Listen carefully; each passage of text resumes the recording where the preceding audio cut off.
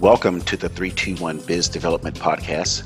My name is Clarence Rick Napier, CEO, 321 Biz Dev LLC, located in Sacramento County, California.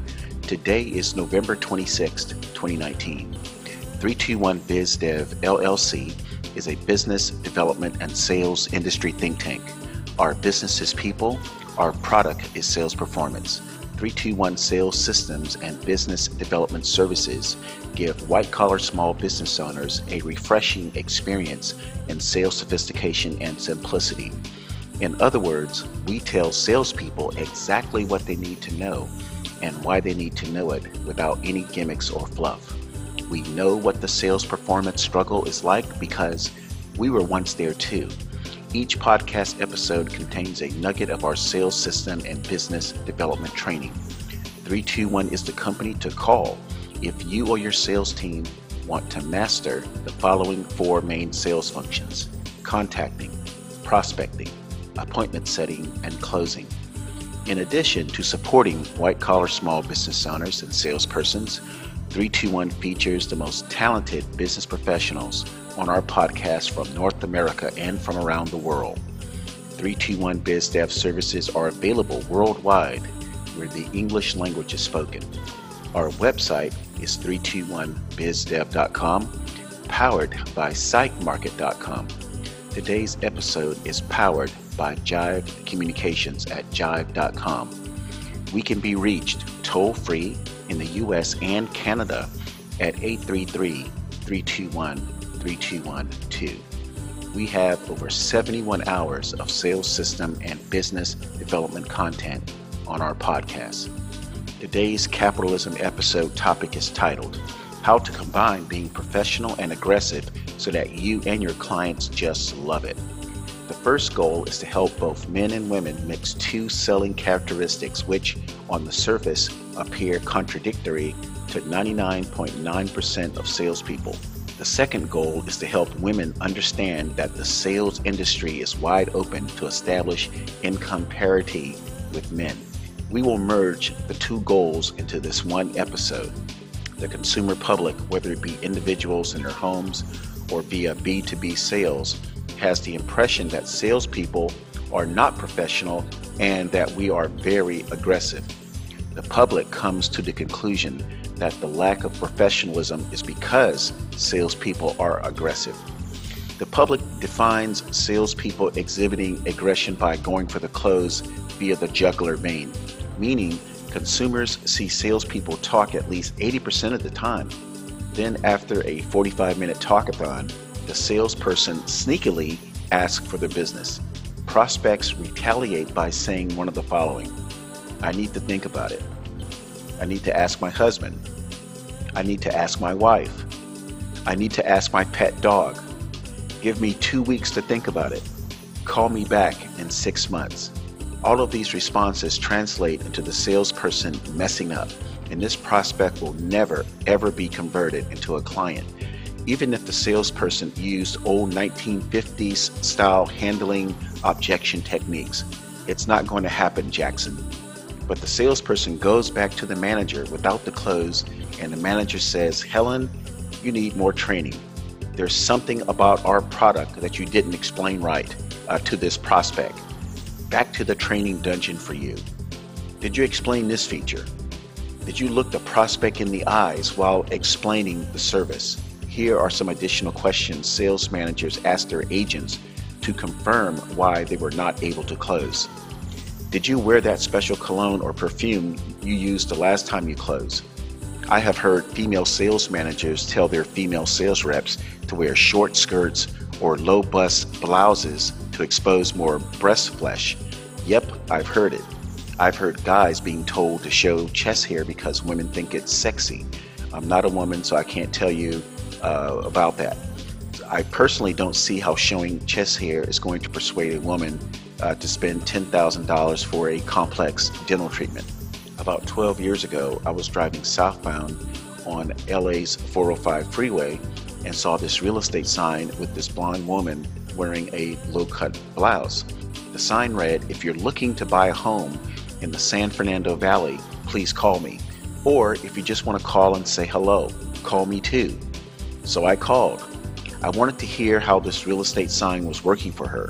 She said the sign brought in a few leads and prospects, but she was told she had to remove the sign in 7 days because too many people were complaining about the sign being too risque. I thought it was funny that people in Los Angeles would complain about a sign like that, being this is Los Angeles. So let's talk about women's challenges with pay equality. Does it exist? Probably. Do I have direct evidence? Nope, I'm a guy. I've never wondered what others were getting paid, male or female.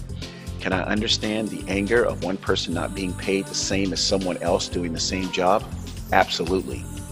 People assume I should know what it feels like to be paid less than others because I'm a black guy. So maybe this means I fall into the same category as women not being paid the same as their male counterparts. Maybe the argument I could have made when I worked at a Fortune 500 company is because I'm black, there's a strong possibility or likelihood that I'm being paid less than my white male counterparts doing the same job. Maybe the situation I described just now could have been true for another black male, but it certainly was not true for me. I've always earned top salary when I worked in corporate America as an operations manager and a customer service manager. The reason why I'm sure about this is because I was getting promoted at least every 10 months. For this reason, I've never had the time to think about if my salary was less than my white male counterparts, because I was being promoted before my white male counterparts. So I'm not saying there's no gender pay inequality or race pay inequality. I'm sure it happened to other employees. I just don't think it happened to me. For the record, 7 out of the 10 supervisors I had in corporate America were women, including the woman who was the vice president of sales at the Fortune 500 company who hired me as an account executive, then promoted me to sales manager for the entire state of California. And Michelle, the vice president of sales, reported directly to the CEO. So I know she was making 6 figures and the first digit was not a 1 and probably not a 2. So what does this podcast episode have to do with being professional and aggressive and being a woman? The last few minutes or so, I wanted to throw a few thoughts out to you listeners to let you know working and making money is neither scientific nor exact. Based on 12 years working in corporate America at a company with 55,000 employees, I can think of dozens of reasons why people's salaries differ from gender to gender, from race to race, because of age, skill levels, educational levels, etc. And most of these salary variations occur outside of the sales industry: operations, customer service, information technology, accounting, public relations, political organizations, law enforcement, etc. Salaries are so subjective in traditional 9-to-5 jobs where there is a reporting hierarchy, but pay inequities rarely exist in the sales industry, if at all. In the sales industry, compensation is based on productivity, meaning maintaining a good pipeline. And it's also based on performance, meaning maintaining a good closing ratio. In my professional opinion, any person, regardless of the gender, race, beauty, economic status, can bypass all of these pay inequity challenges by working in the sales industry. The sales industry does not care about your gender. The sales industry does not care about your race. The sales industry does not care about your looks. The sales industry does not care about your economic status. You can make all the money you want and need. Let's discuss how to bypass these social issues and not be concerned with pay inequities. Let's finally define the words professional and aggressive and put these words in the context of meeting and exceeding business income expectations. Professional is first. 321 BizDev LLC defines the word professional as the way that white-collar small business owners and salespersons work their businesses. Specifically, using a sales system where the salesperson conducts business the same way over and over again is the best way to be seen as professional. The description professional must be validated by the prospect, who is hopefully converted to a client. Salespeople cannot self-proclaim professionalism. Not using a sales system is a sure way of receiving lots of rejections at appointments. Salespeople should not do all the work to get the appointments just to have prospects say no. Let's discuss aggressive. 321BizDev LLC defines the word aggressive as the focus salespeople place on their pipeline goals. Simply said, using this question: is the salesperson contacting and prospecting enough people on a consistent basis? If the answer is yes, then the salesperson is being aggressive toward his or her own goal. Being aggressive has nothing to do with the prospect the salesperson is meeting with. The prospect at the appointment should never experience any feeling the salesperson is being aggressive and trying to get the business. Prospects will label aggressive people as pushy. To summarize, salespeople being both professional and aggressive means salespeople using a sales system will add more clients to their businesses if salespeople meet their contacting and prospecting goals. If you are a white-collar small business owner and this podcast episode addresses a concern or situation you are going through right now, please do not hesitate to call me at 833-321-3212 to see if 321BizDev LLC can help you find a capitalist solution.